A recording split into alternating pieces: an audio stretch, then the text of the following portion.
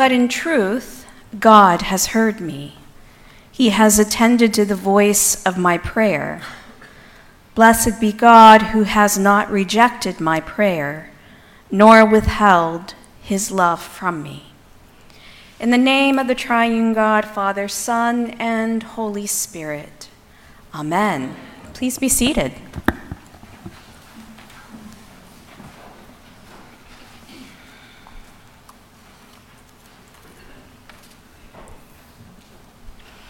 If there is anything that I would want more than anything for you to know, this is me speaking to you as a priest, revealing, I think, the character of God. It is two things.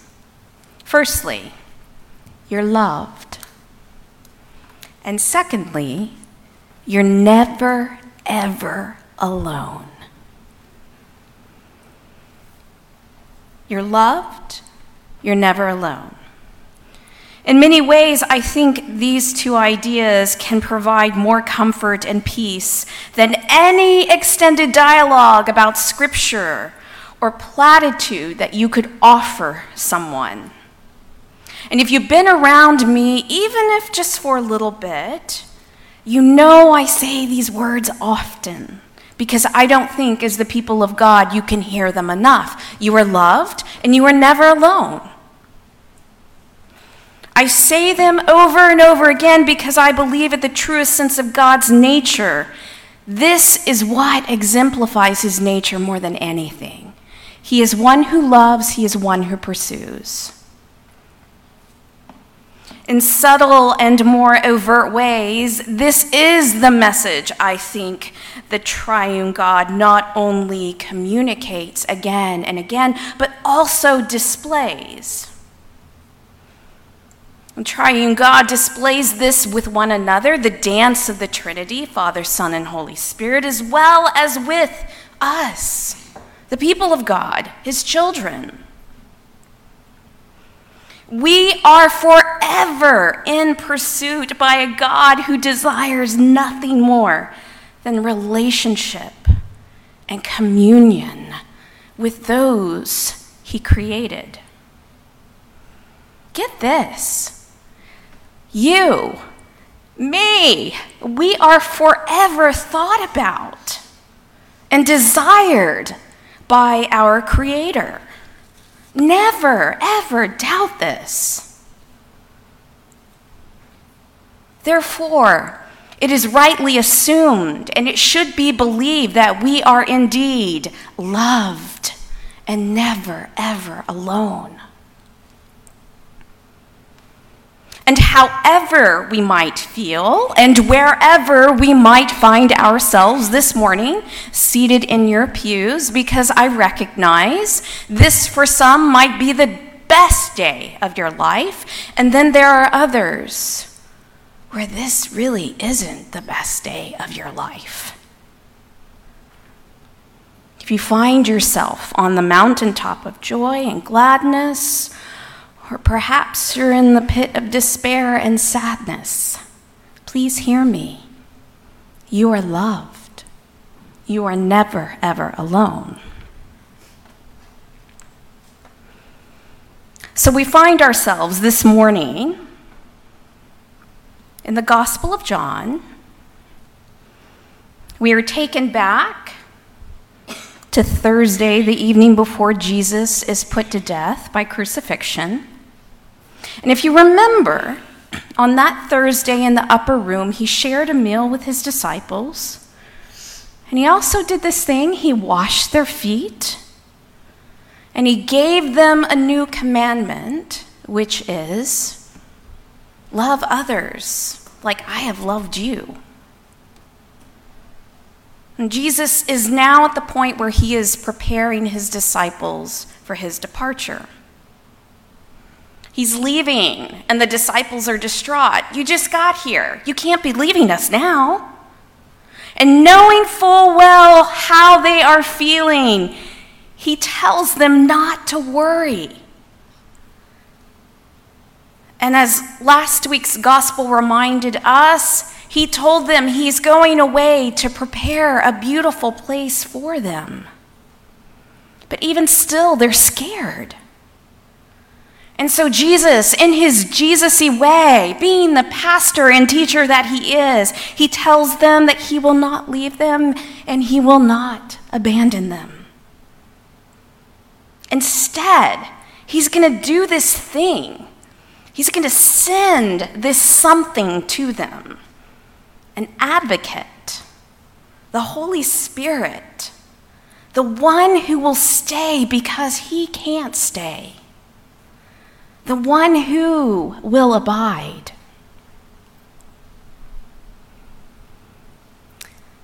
So some priests and preachers have favorite words in the biblical narrative, and this word advocate is one of my most favorite.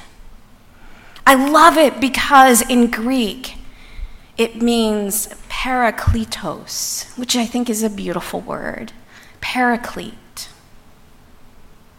And what that word paraclete means is simply to come alongside. How lovely is that?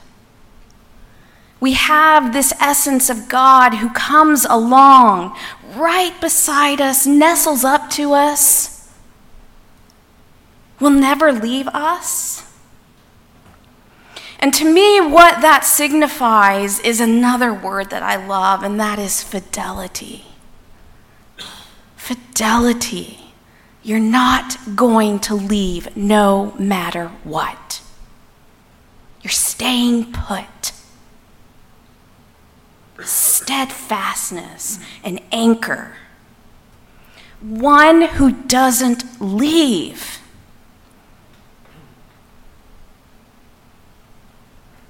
I think now, especially considering I've come through a really difficult season of my life, where I haven't exactly experienced that, when I read about one who never leaves, that's a really comforting thing for me. Fidelity. So often, in Christian narrative, as well as in the history of Christianity, the Holy Spirit is often seen as the silent one. God speaks, and there's life. Jesus speaks, and there's healing. Not so much with the Holy Spirit. We don't exactly see that. But what we must keep in mind is that Jesus was indeed the first advocate. And when he ascended to the Father, which we're going to experience next week, he leaves for us the Holy Spirit as one who abides, one who stays, one who is fidel, one who is faithful. For me, I like to say, it's the one who gives us those nudges. It's the one who provides those promptings. How many of you guys know what I'm talking about? Those little nudges, promptings. We all get them. For me, it's the one who, when looking out my kitchen window every day, the sun is rising. It catches your attention. It catches your breath. And you realize in that moment, I didn't do that. Nor could I ever do that. Someone much bigger than myself had a hand in making this just for me so that when I go and get my coffee and look out the window, I am astounded.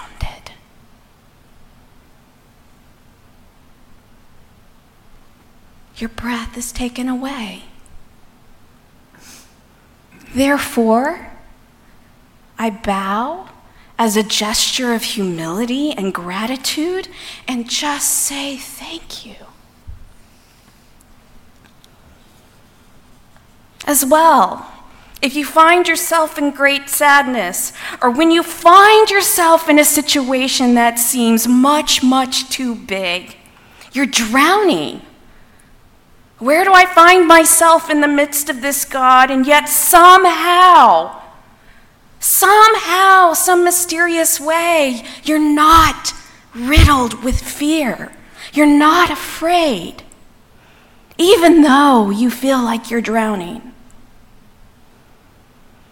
And in fact, you do the braver thing by not wishing to be somewhere else. You know you need to be here. And you recognize the holiness of the moment, for however difficult it may be. And you offer it up to God and say, thank you.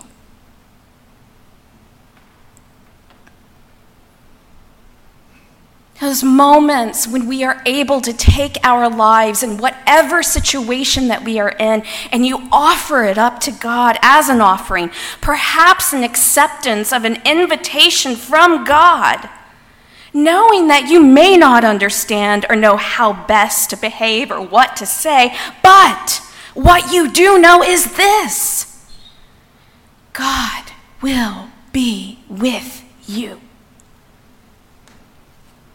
And that peace, even if it's just a little tiny bit, can be offered with integrity, with fidelity, because the giver of the peace is present with you,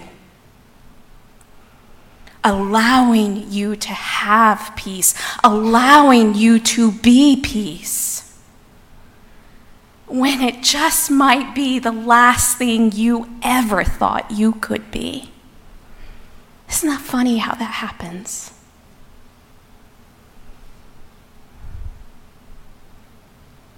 And then there are those moments when we arrive here on Sunday mornings. I've heard some of you all tell me it's the highlight of your week. You can't wait to step through those red front doors. This beautiful womb that we have to come to every single week. It is consecrated. It is set apart as holy. And you're aware that this place has great, great meaning for you. Your week's not complete unless you've been here. Because it matters. What happens in this place matters. What is said here, you hold with great reverence. And what matters most is what you experience here. Firstly, communion, absolution, consolation, oneness, all of it happens here without even asking. It's pure gift, all of it. So week in and week out, you show up, you desire, you wait on bated breath, and you breathe it all in.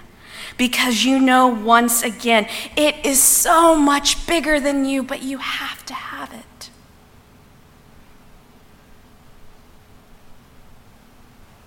And you believe with all of your heart that somehow the mighty working of God is taking place even now.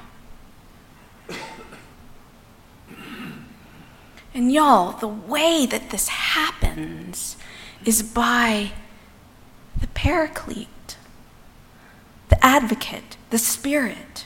It is all Spirit-led, just like the wind, just like our breath. It can't be explained, it just is. And when you've experienced, you just know.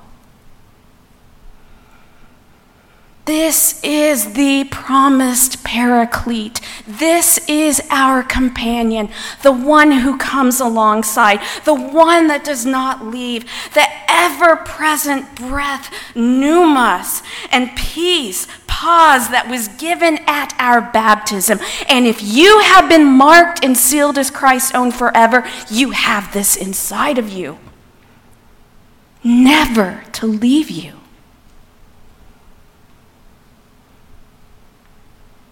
This is the one that heals, restores, and brings that blessed peace. This is the one that directs and prompts and reminds you when you maybe haven't made the best decision, or reinforces dadgummit when you have.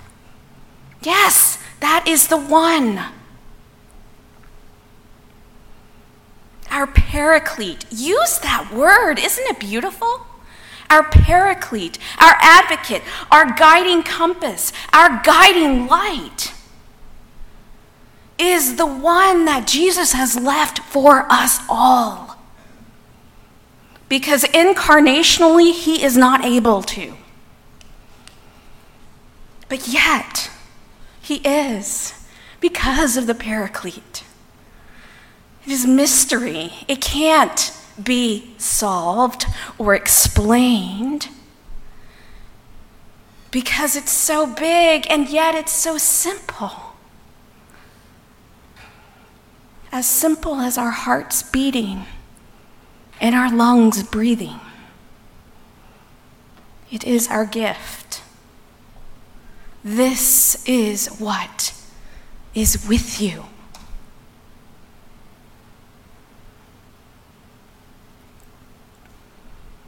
So trust. Remember more than anything, firstly, you are loved and you are never alone. Largely in part because of this beautiful paraclete that we have. God is with you. Jesus is with you. Spirit is with you. And most of all, you've been changed and forever linked to the God who created and sustains you because of it.